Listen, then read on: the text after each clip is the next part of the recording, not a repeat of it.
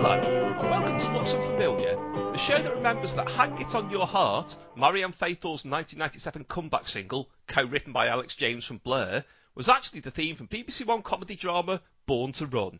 I'm Tim Worthington, and joining me today to talk about some of the things that she remembers, that no one has ever seems to, is novelist Susie Norman. Susie, what are you up to and where can we find it? I've just written a novel. It's called The Ground is Full of Holes, and it'll be released early October, 3rd of October. And it's published by Patrician Press. I'm also an actor, and you can see me in a forthcoming episode of Autopsy on Channel 5 playing Marlon Brando's mother. You can't just let that pass. What's the context for that? I don't know. Her name was Dodie Brando. She was quite cool. She's a bit of an alcoholic. So yeah, I play her, and I'm not sure when it's on, but it's quite soon. So there you go. Okay, well, I can't think of any way of linking it to your first choice without making it as the first ever libelous Looks Unfamiliar. Although there was that show I had to take one line out of, but that's another story. Let's just hear a bit of it, and we'll find out why I couldn't link into it afterwards.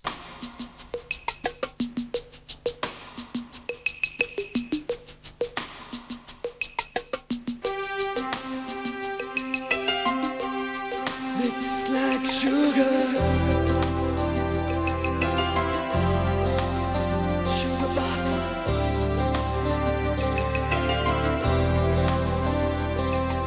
Since the day you walked into my dream, I have felt an older side of you, taking me and standing way above, making me dishonest with your love. Ooh, 'cause I was always far too lonely to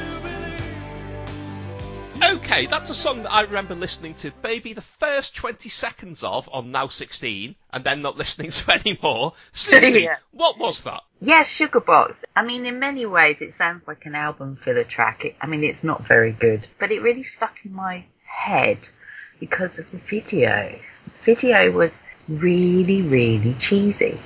I mean, it's something that even David Brent from The Office couldn't think up. It was Mark Shaw in a red background, and at one point he's like covered in dove feathers, and at one point a woman releases doves up into the air, and he carries an acoustic guitar over his back, and it's just awful. But I was actually a big Then Jericho fan. I mean, I did like a lot of rubbish when I was young. The first record I ever bought was Racy's Some Girls. To be fair, I was quite young. I think it was 1978. I used to buy records even when I was about 4 or 5. But I was a massive Then Jericho fan. In fact, I went to see them in Newport at about the same time that R.E.M. were playing. And my friend wanted me to go with her to see R.E.M. And No. I know. I actually went to see Then Jericho instead, which obviously I regret. I wasn't massively into R.E.M. at the time because it was before my Uncle Jeff introduced me to them properly, and he gave me lots of his albums to listen to. But anyway, I went to see Then Jericho, and I was so obsessed with Mark Shaw, and he actually wiped his forehead with his scarf and threw it to me, and I caught it. And I kept this sweaty scarf in my drawer for about 2 years without washing it before I saw sense, and eventually either me or my mother got rid of it. I can't remember now. Well, did you see Sense because it was starting to smell, or because you'd gone off Then Jericho and discovered other music? I think I just fancied a different long-haired guy with good cheekbones and moved on. I think they weren't as bad as people thought. I mean, I was asking my husband Phil about this, and he didn't think they were too bad. I mean, they're not his kind of thing. But I basically liked them and Deacon Blue. You remember them? I do remember Deacon Blue, which is bringing me round to my observation about it, which is, this is, in a weird way, this is the highest compliment I can pay Then Jericho, is that, around that time I was very, I'd been a big Jesus and Mary Chain fan for a couple of years, was quite into rap, but at that point I was massively, massively into Happy Mondays and the Stone Roses, and I used to look at bands like poor old Deacon Blue and think, you're the enemy. Then Jericho, I don't remember thinking that about. I remember just thinking they were there. Which, by the way, they'd not been, offensive enough to enrage the teenage me. And so that is quite a point in their favour. Although it is quite weird to think of when what I think of them is exactly what you think, the big symbolic bombastic videos, Mark Shaw trying to be kind of like you can't even say pound shop Jim Morrison, like a Jim Morrison who was starving himself to look like the BBC Pinocchio is kind of how I put it. But the thing was that they started off, it sounds like, really ambitious. I mean, just from a brief bit of reading up, they played the Limelight in New York before they'd even got signed over here. And they kept trying to get London Records to release something called, I've never heard this, The Big Sweep as a single, which is an attack on Rupert Murdoch. And they kept saying that's got to be our next single, and the label just kept saying no. And how did they go from that to the video for Sugar Pogs? I know. Well, it's interesting, isn't it? Because they've obviously got something to say. But I've just found Mark Shaw a bit sort of an enigma, which is always a good thing, really, isn't it? To be described as an enigma. Did anyone really know much about him? There's not much about him out there, to the extent that on his Wikipedia page it mentions a solo album in the early 90s. So, because weirdly, then Jericho broke up a couple of months after Sugar Box came out. And it says he did a solo album in 1991, and it says citation needed. So even his fans don't know enough about him to know whether he actually did the solo album or not. It's bizarre. Yeah, that's right. I mean, I don't know why I kind of drifted away from them. You know, I did like an awful lot of rubbish back then. I think I just literally moved on to a slightly more talented thing. But it's amazing what sort of you listen to when you're not being influenced by other people, isn't it?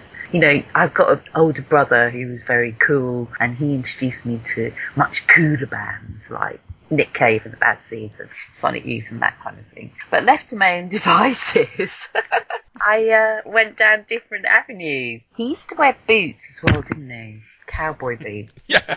I think he was just really, really confident. It was almost like he was a kind of throwback to that sort of self-important rock type of attitude, yet still fairly enigmatic, and no one really knew anything about him. In fact, what's he even doing now? Did men want to be Mark Shaw, do you think? Absolutely not. I really don't think. I don't know. I think that when it comes to things like heavy metal, men want to be mates with the band, maybe. There's a very weird thing about... I find that women have an idea that men wanted to be like Michael Hutchence, and I'm sure that most men, even if they liked INXS, looked at him and thought, he's a bit... He come on basically in big pyjamas. Well, he was deeply sexual type of figure, wasn't he? I mean, we all know how that ended, but like Jim Morrison, he was just sort of a sexy bloke. Whereas Mark Shaw, I think he was probably brighter, more intelligent than Michael Hutchence, but who knows? We'd have to ask him. We'd have to give him a quiz, see? An IQ test. Being a pointless final together. Yeah. But then Mark Shaw would win. I think Mark Shaw might be a pointless answer, actually. Well, even so, I'm sure he's probably better known than your next choice, although it had some surprisingly prominent people involved with it. This is a song from it, and you might well think, I know that voice. Well, we'll find out who it is in a minute.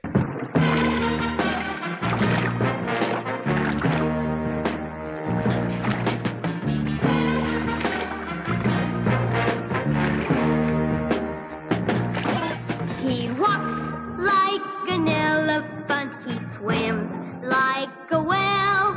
His head's like a pail, it's pathetic, oh plainly his tail's unaesthetic. Though nature endowed him poorly, I still love the hippo dearly. My HIPPOPOTAMUS. Yes, I love the hippo, HIPPO. I love the hippo, HIPPO, HIPPOPOTAMUS.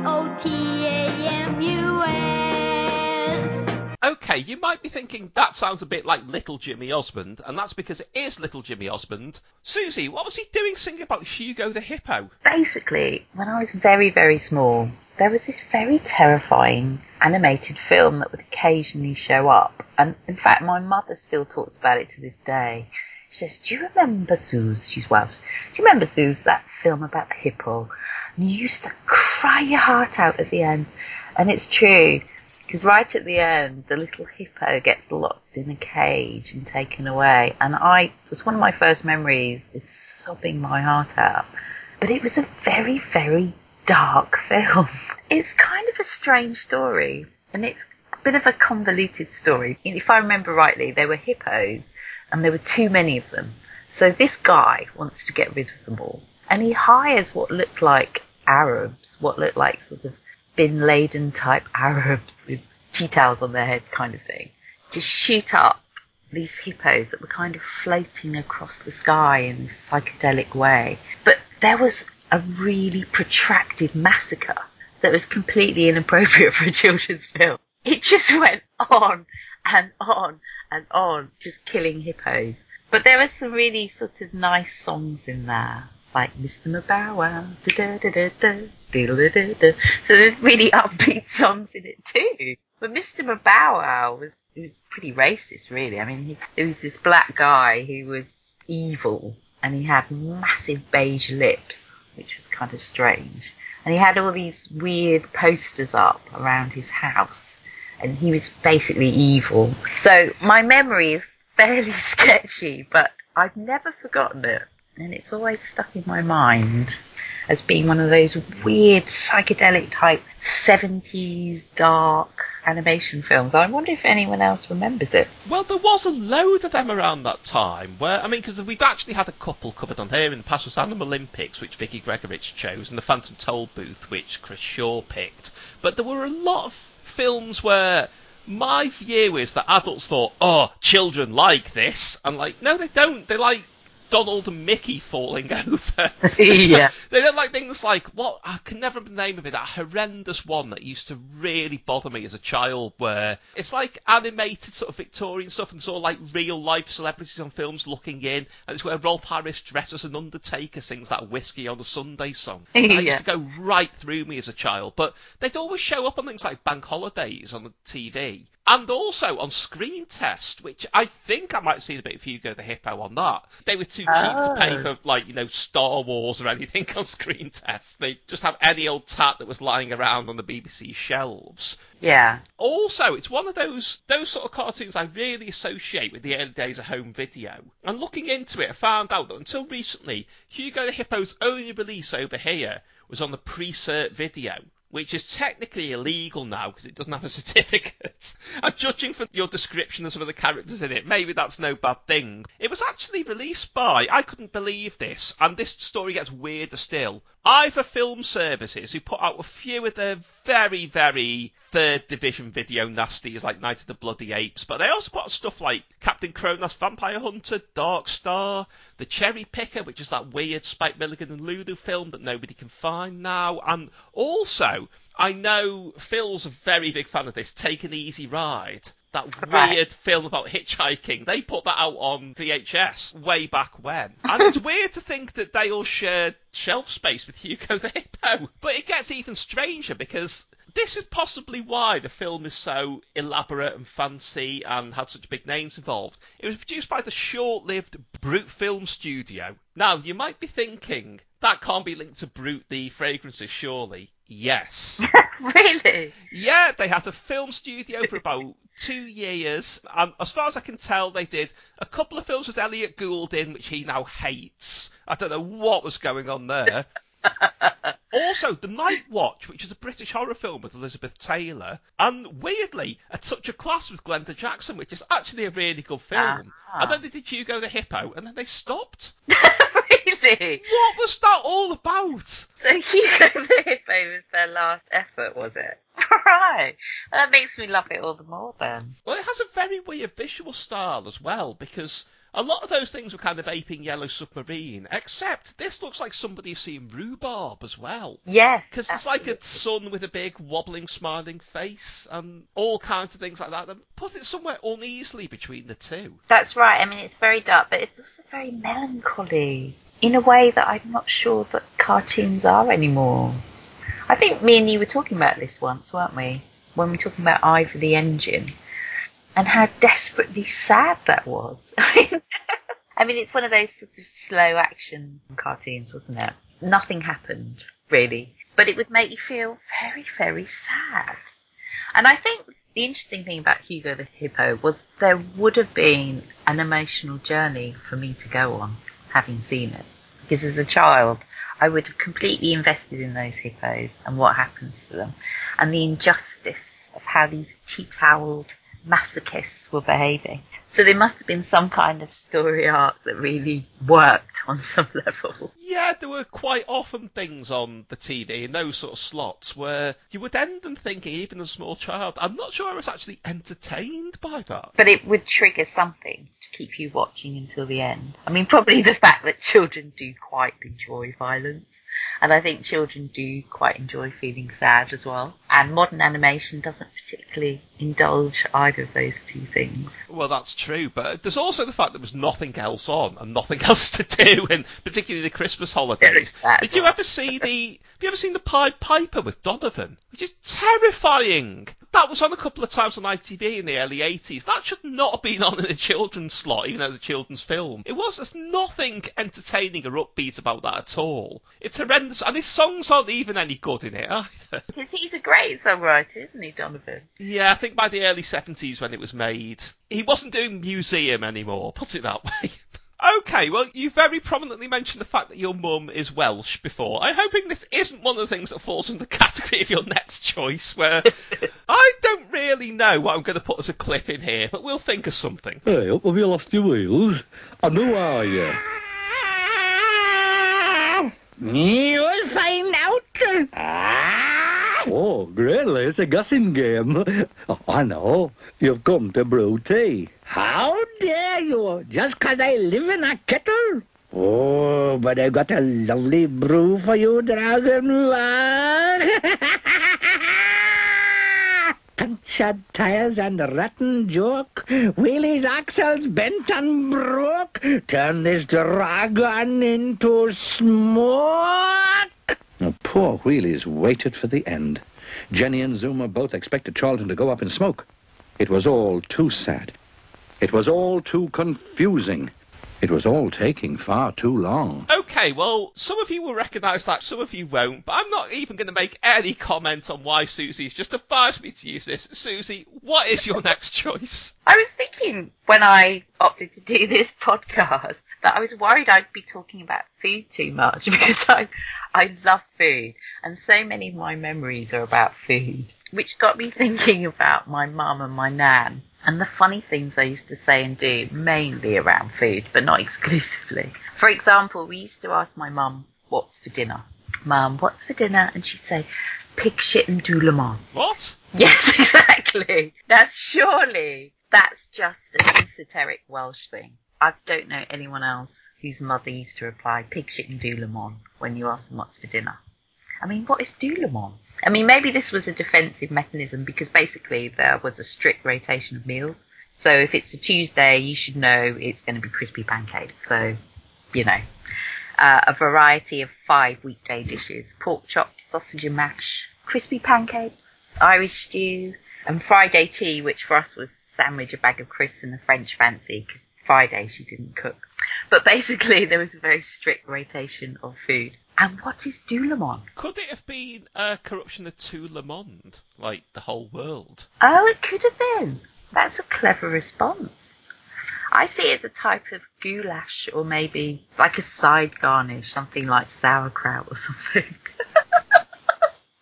But we still ask her now, Mum, tell us, what is doulemont? And of course she can't reply.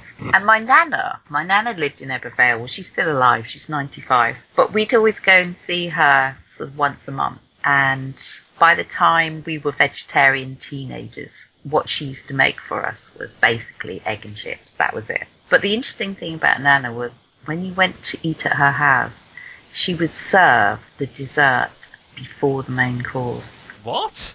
Exactly. You're saying what a lot during this section, I think. We would have trifle or something like that before the main course. Was there any particular reason for that? It was never explained. It was never challenged. My mother and my auntie never challenged it. We didn't challenge it. In fact, we didn't even comment on it to my mum in the car home. I just grew up thinking that was normal. I mean, it's not normal, but it's still a little bit odd. It's extremely odd. As an exclamation of surprise or horror, my mum would say, Jeevery Mike. Meaning? Jeevery Mike. So like, Jeevery Mike. Like in the way that you would say, oh my gosh, or you must be kidding. Now, what is that about? I've got no suggestions for that one. I mean, it could be the name Mike, but what's Jeevery? I know. What? Who is Mike, and why is he Jeevery? Does he suffer from his nerve? Does he? Hey, maybe he looks like Jeeves. Maybe he caught stealing the family silver. Or something. There is a thing about. I mean, I think each family has their own thing where it's something that it's normally things that people say, but sometimes it can be the order in which they serve meals. Where it's an eccentricity that's gone on for so long and so unchallenged that it becomes unchallengeable. I mean, the ones I always think of where I had some elderly family members when I was really young whose response to sort of toddler misbehaviour was, you'll end up in a home with your ears tied back.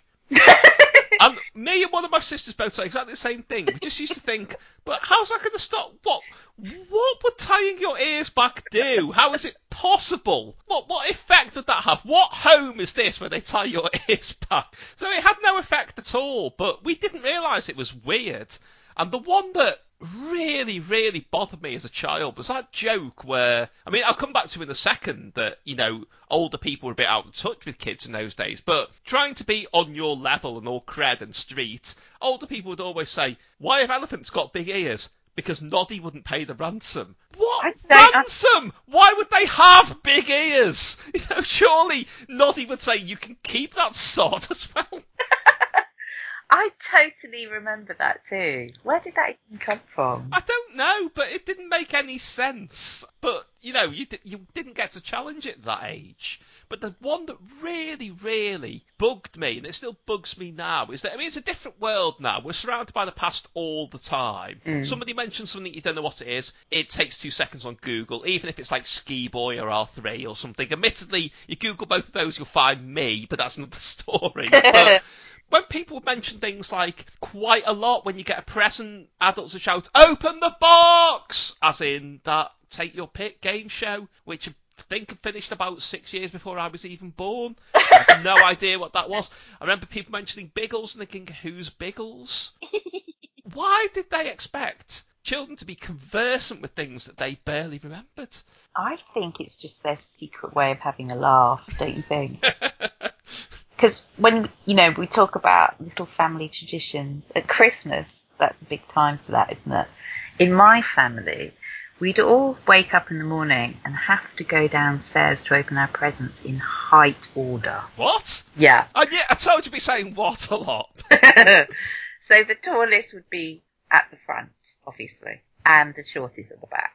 But it was cruel in a way because my much younger brother was the baby. And, of course, he was the most excited. In fact, he was the reason why we were up at 4:30 a.m. to go and open our presents. And he'd be right at the back. And yet I was the second. This makes absolutely no sense. I was the second youngest, yet I'd be one behind my dad in the pecking order just because I was the tallest sibling. Very strange. So it's like you were being rewarded for something you had no control over, which was your height. That's one time I felt superior, so I quite liked it. But it was all very unchallenged, as we say. Did you have Christmas traditions? The only thing that I would call a tradition, which I think was entirely deliberate, I'm assured otherwise, would be that Christmas dinner would always be served the minute that the Christmas Top of the Pops began. Oh, And, you know, it would take the whole length of the programme, even with all of us going back and forth, getting stuff in the kitchen to take into the front room and put all the knives and forks out and so on, the whole length of the programme. I am convinced that was a random act of cruelty. and it's the only day of the year where we would be drinking starting at 4:30 in the morning and carry on until we could take no more. We're quite a big drinky family, actually. But yeah, funny things your family says that I'm pretty sure no other families do. I mean, some of these sayings, I was thinking, they must be Welsh, surely. I mean, I've run it by Phil. He's never heard of these sayings either. And I'm sure he's got some of his own from his family, but that's what I like. It's not an eccentricity as such, but I do love the fact that my dad always, whenever he sees anything dangerous like a nail poking out, says, "That's bloody handy." Yeah. It's just the best act of sarcasm I've ever. You can see where I get a lot of my attitude from. Yeah. Okay, well, I'm wondering if you got this particular book for Christmas. Again, it's something there's absolutely nothing I can use as a clip for, so here's something entirely random. Jennifer, Julie and Josephine all want different things. Jennifer wants a good career and the comforts money brings. And Julie just wants a family of her own. 3 cheers for the family to take the place of one she's never known. Josephine lives in a penthouse flat, drives an open-top sports car. Her father is a millionaire. Okay, that was Jennifer, Julie and Josephine by the television personalities. What a turn up for the books. A song by the television personalities about 3 models sharing a flat. Never heard them do that before. But we can take Julie out of the equation here because, Susie, what was Jennifer and Josephine? Well, Jennifer and Josephine was my favourite children's book. I mean, I was a voracious reader as a child. That's all I ever did, basically. I read far more than I watched on TV. This book was first published in 1970, and it's quite a charming little story, really. It's about a man who steals a car, and in the back are a family of cats, and that's Josephine. Josephine's the car, Jennifer is the lady cat, but she has a huge family of her own cats, and in fact some of them, they don't look like they're related to her in any way, because she's a white cat, and her cats are tabby. Some of them are black cats, some of them are tuxedo cats, some of them are ginger cats. But they all live in the back seat. And when the car is stolen by this man, who looks a bit like Willie Lomax, I think it's an American book, he steals the car because he's on the run, although it's never explained why. And he never once notices that these little cats are in the back. But actually, when I was reading it as a child, I didn't even notice that it was American. Because what happens is, he takes the car into the city, and of course the city's New York, but in my little child brain I didn't realise that, and just thought it was any generic city. And I'm not even quite sure why I was utterly obsessed with this book, but I was. I read it over and over and over again. I was a bit obsessive as a kid, actually. I was either quite indifferent about things, or I was utterly, utterly, utterly obsessive. The only other story that I felt like that about was Rapunzel. And I used to try and get my mum to read it to me, but mum never used to read to us. We'd always have to read to her. But this was the first book that I could read by myself without any help. And the illustrations in it are very beautifully done. And it's all pencil drawings, and everything looks very scary, you know. It's that feeling of if you lose your home, everything out there is terrifying. I don't even know why I loved it so much, or if anyone else even remembers it, but I still have my copy here, and it smells absolutely old. That is a good compliment for a book, but I found out a couple of things about it. The first thing is the man who buys the car, because it's rescued from a scrapyard, as you say, is called Mr. Frenzy, apparently. Oh, that's right. Was he off to Tower Bridge to dump a body? He Sorry, was that's an esoteric reference. He was so determined he would be sat forward in his car with a cigar hanging out of his mouth and carrying suitcases. And I guess he owes someone money and he's trying to get away or something. Okay, this is starting to sound like it was a prequel to Frenzy now, so that's a bit disconcerting. But the other thing I found out was it's no surprise you like the artwork in it, because Bill Peet, the writer, do you know much about him? I really don't. No. He was a scriptwriter and storyboard designer at Disney for years and years and years, right through from, I think he first worked on Snow White, and he left in the late 60s because he had a huge disagreement with Walt Disney about the Jungle Book, that he thought it was insulting to the original novel to sort of sanitize it and make it jolly, happy, clappy and take out the dark elements. And it says, everyone says he left Disney. I suspect he may have been given the push. You hear all these stories about Walt Disney, that he was a difficult man, and I don't think he would have taken too kindly to that. But how times change. The other thing I found out was Disney are currently doing a Jungle Book 2, following on the reboot the other year, and they are proudly saying that they dug out Bill Pete's original script ideas and worked up a new script from that. And I think it is absolutely right to tell the story in that way now. So yeah, how things move on. I mean, it looks very dated now, but it's so lovely when you have a book that you absolutely adore, and this was the one. And I was pretty indifferent to cats when I was little, actually. My family were anti-cats. My mother thought they didn't like her. She thought they were evil. So I was, in fact, you could say I was given a very anti-cat upbringing. And it's only when I had my own cats that I even became interested in how they behave and how they move, that kind of thing.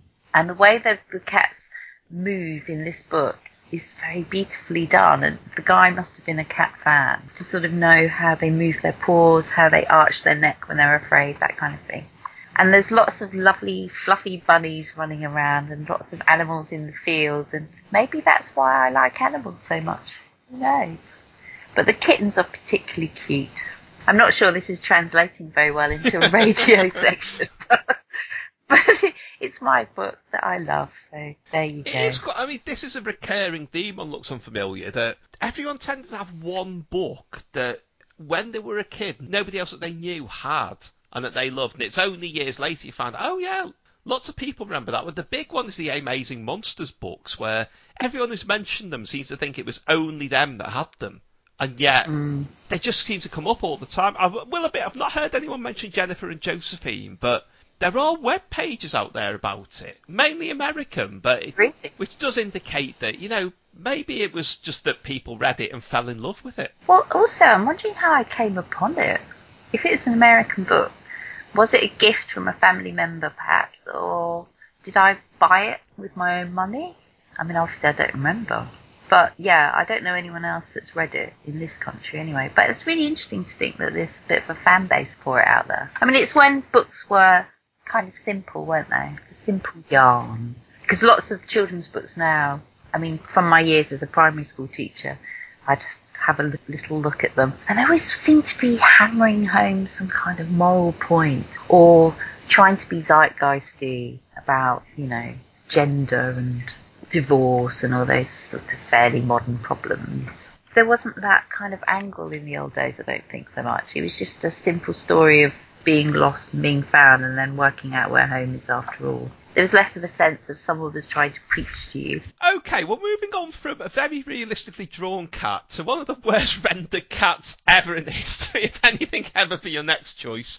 I still can't believe this went out on primetime BBC One. Here's a bit of it, and I'm not even going to try explaining it.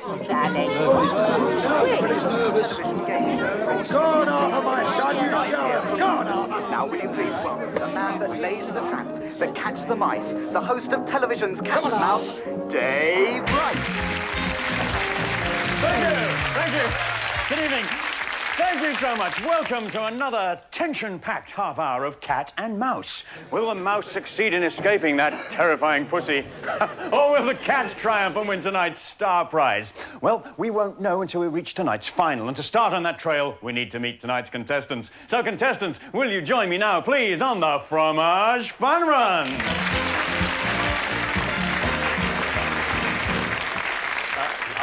Arthur. Yours is the Stilton.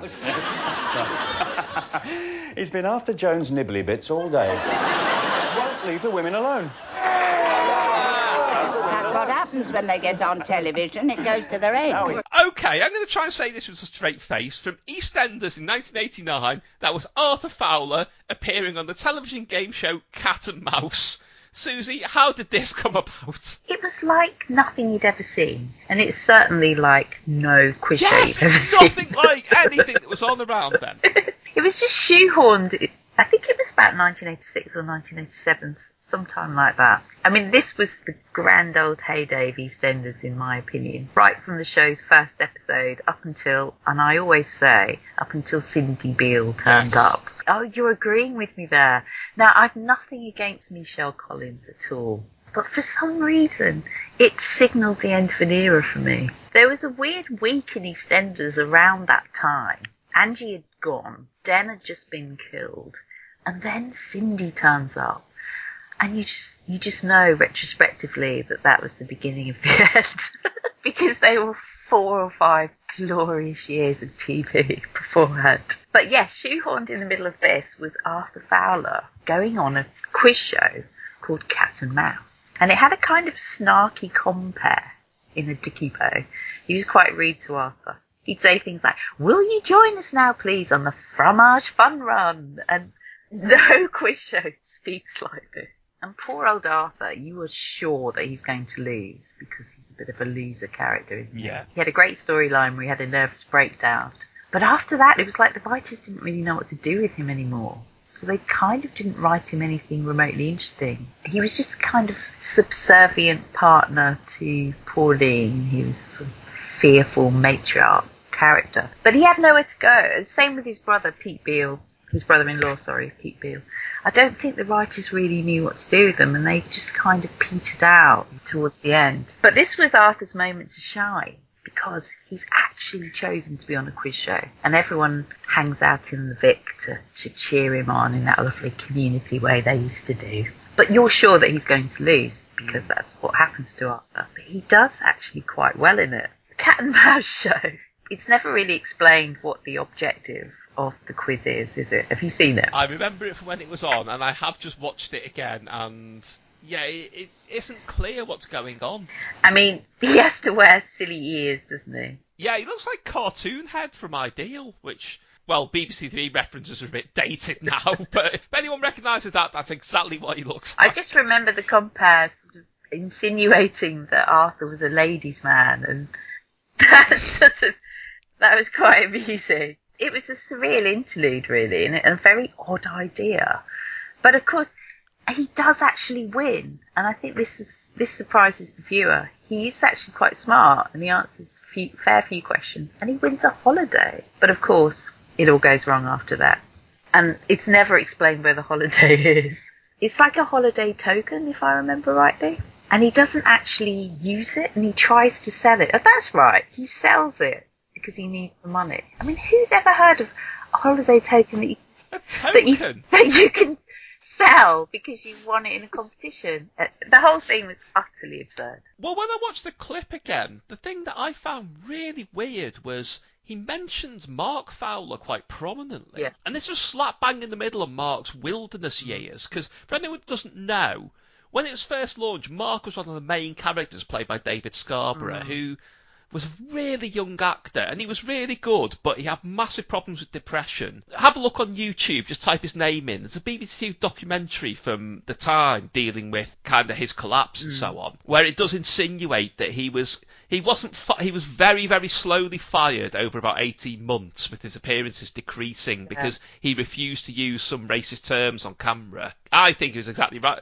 But looking back now, the timing of the Arthur Fowler breakdown story in relation to that is leaving a nasty taste in my mouth. But eventually, I think there were hopes that he might make a recovery and come back, but unfortunately he took his own life, and they didn't do anything with Mark for quite a long time until Todd Carty took up the role, I think in about 1991, but this was right in the middle of that void where you think they would probably try and do it like Joni and Richie's older brother on Happy Days, who once he left, he disappeared. He was never mentioned again. They were obviously still including references to Mark, which is interesting.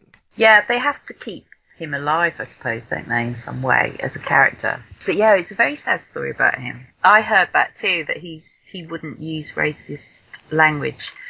And I really respect him for that, actually. Because there was a character a bit later, Sid Owen, remember him? Yes, yeah. There was actually an interlude where they made him the screaming racist. Really? Yeah, there was. There was an Asian family, I think it's the first Asian family that moved in, I can't remember their names now. But there was the guy who was having an affair, he owned the shop, and his long-suffering wife. And it was an arranged marriage storyline back then. Oh, yes. And Sid Owen was throwing, well, Ricky Butcher is his name, isn't it? Were throwing bricks through the window.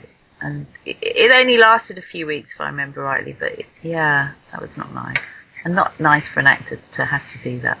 But I love those little light moments of nonsense soaps. And I don't know if you remember, but there was a storyline when Phil and Grant Mitchell turned up, and they had to get rid of some hooky t-shirts. Yes! That said free Nelson Mandela on them. Said free Nelson Mandela. And of course they couldn't shift them now. So Grant got a load of lettering and put "he's free" in it over the top. And I just remember this scene where Grant is chasing Phil around the square with his t-shirts on. They were actually really funny, those boys, in the beginning. Grant, yeah, especially. they were comic relief characters, really, weren't they? And they became darker later. I mean, my favourite EastEnders moment ever, and this is one that people always chortle at, the storyline that I got the most drawn into was when they formed the band. Originally Dog Market, later the band. Yes! And I loved it. I loved everything about that. I loved the Billy Bragg style manager, Harry. But I loved Eddie, who was Wixie's mate, the guitarist, who joined them, who then made the cameo 6 months later at Kelvin's birthday party. And they all say, "Oh, Sharon, look who's here, it's Eddie." And like that to me, that was just an amazing callback. There's no need to have him there, but they put him in. But I loved that whole storyline. It annoys me that people snort at it now. In some ways, it was like a more realistic thing about people forming bands at that age when they don't really have the conviction. They just like the idea of being in a band, and they do a not very good song and don't know how to organise themselves. It all falls apart on stage. That happened to quite a lot of people I knew. Not saying me, it might have done. That's right, absolutely. Quite a lot of people I know too. What was the manager's name again? Harry. Harry, he was such a plonker, wasn't he? He was like, "This isn't authentic enough. No, this isn't what we want to achieve here." And of course, Letitia Dean is a sort of West End type singer, isn't she? It was completely incongruous that he would team up with a kind of mainstream West End singer. Well, I went back and rewatched because all those episodes are on YouTube recently, and I found out some amazing things. Like, there's one where Wixie's mate from his old band drops by to offer them advice. It's Sue Money, the 60s blues pianist, plays Wixie's mate from his old band.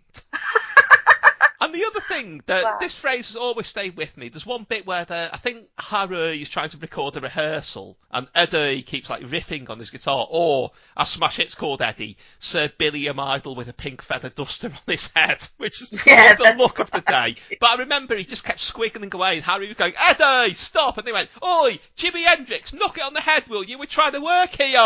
And that phrase will stay with it. The weird thing was, Kevin Greening on Radio 1, who used to use all kinds of weird little clips, used to use that in the middle of his show. And that must have stayed with him. And the second he got into Radio 1, he must have gone to the archives and said, "Can I have the episode of EastEnders with that in?"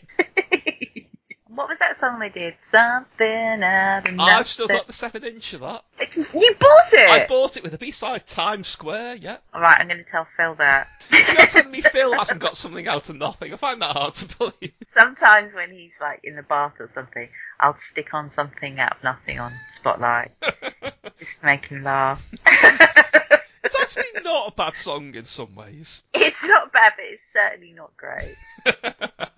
It all ended quite badly, that band, didn't it? Because they sabotaged the tape. Isn't that right? Yeah, they were doing a live gig. Am I remembering this rightly? They weren't sure who'd sabotaged the gig by removing the tape. Did they ever find out who did it? Yeah, it was Harry. And why did he do it? It was an artistic statement, apparently. They thought it was Wixie, didn't they? They did. He got the blame initially. He was fired from the band, so they thought he was sulking.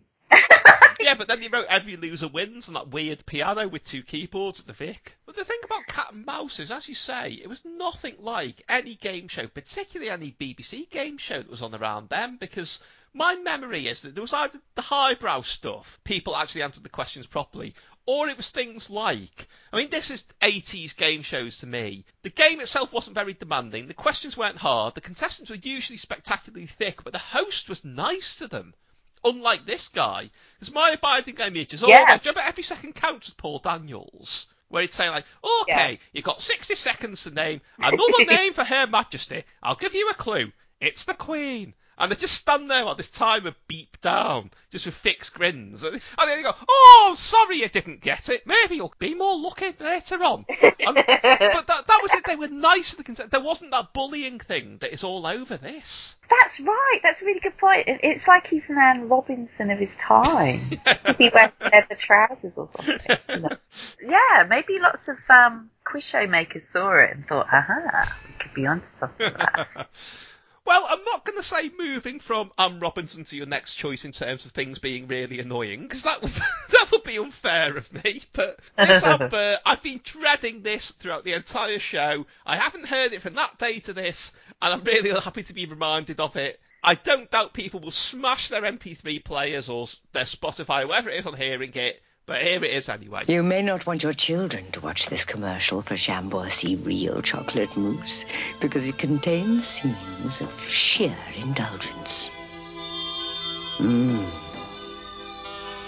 Made with real chocolate, whipped into a truly delicious mousse. Far too good for the children. Chamboisi Real Chocolate Mousse. Shh. Just don't tell the children. Okay, that's the advert that made me want to just throw any television nearby out of the window without even the excuse of being on tour with The Who. Susie, Chamboisi Real Chocolate Mousse, why? Why not? What's your problem with this advert? Everything! Why, Tim? It's that when she says, "Don't tell the children." Oh my God, that annoyed me so much at the time. Well, this is why it resonated with me, you see, because I've got a much younger brother. So in 1990, he would have only been 4, I think. And I'm not sure when that advert's from, whether it's late 80s, early 90s.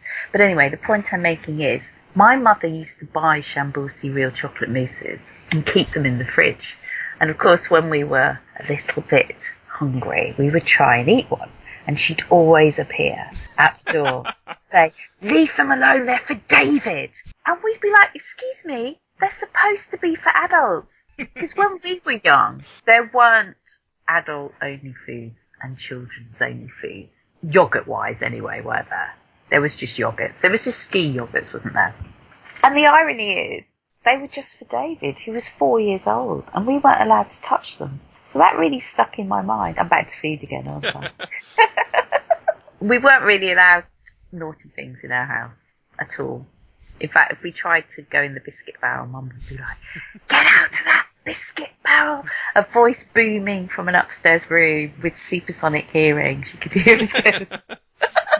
My mum was a nurse and was super health conscious about things like that. It kind of stood us in good stead, though, because we were all very, very, very slim teenagers. Sort of half-starved, really. And I think it's only when I got married that I actually started putting on weight because I could eat whatever I wanted because I had my own home. Well, I'm wondering how popular these things actually were with adults. Because, I mean, you break the advert down, even apart from that annoying voiceover, you've got at the top of it, there's a really cheap adults-only caption, like you might have seen before a dodgy trailer at your local independent cinema. Yeah. In the early 80s. There's also the kind of music that you might have found on an Electric Blue video. Not that I know that, just sort of by reputation. It had that real sort of horrible, tacky 80s idea of what adult was. And weirdly disconnected kind of narration that sounded nothing like that. Did adults watch that and think, "Whoa, hey, I must get some of them"? I don't think so. Well, clearly not, because they bought them for their 4-year-old child. So, whatever their reason d'etre was, I don't think it was working terribly well. But I also remember Wheater Flakes. Do you remember them being in a yellow sack? I remember them being in supermarkets, but there's a weird kind of like do not touch aura about them. I don't know why, but they were like, we always had the impression that they were for other people. Yeah. And that occasionally, if you went to stay with another family who were, slightly more la-di-da, had ideas above their station maybe, sometimes they would have Wheater Flakes. And you would politely decline. I was thinking, Because I was thinking it was a kind of granddad thing. Because my granddad used to have them in a sack.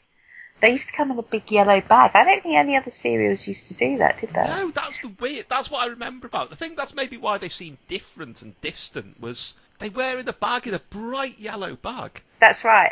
Me and my sister still reminisce about them now because when we were tiny children, oh my God, I'm really sounding like my mum used to starve us. We used to go up the road to Grandad's house and he'd be just sat in his chair, either smoking a pipe or trying to eat his Weetabix.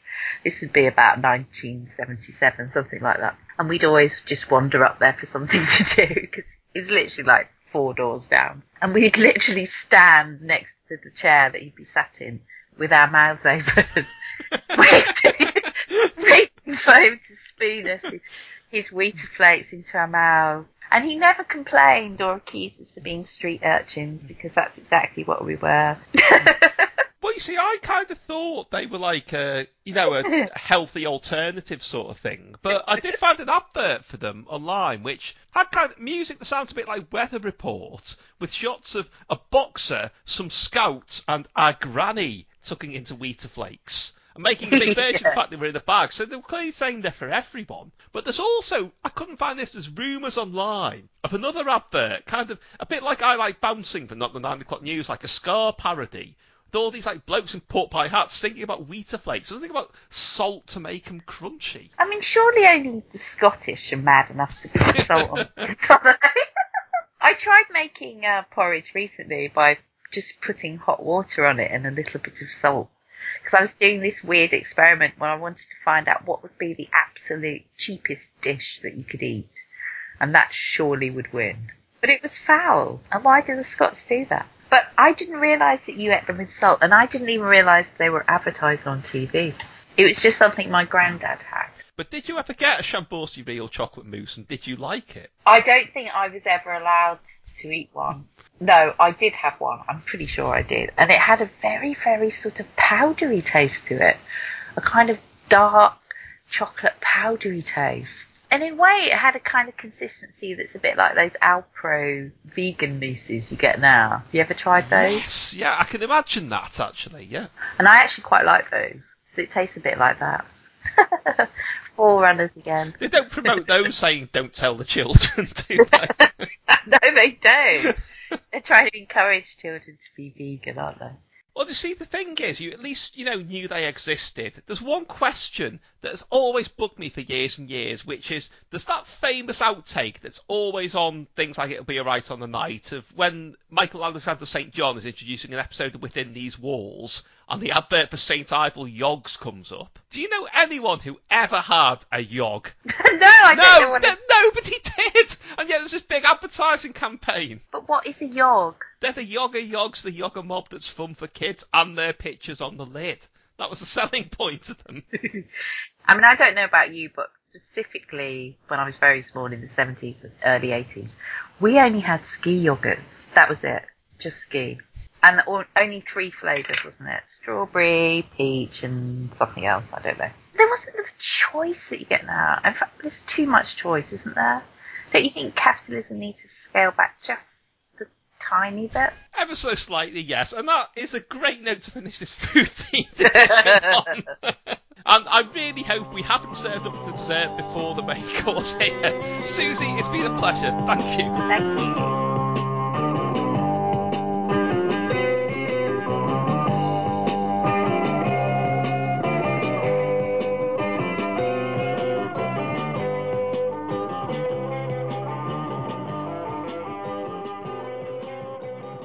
Top of the Box, the complete guide to every single release by BBC Records and Tapes, from the theme to the Six Wives of Henry VIII to Awesome Dude by Ed the Duck. More details at timworthington.org.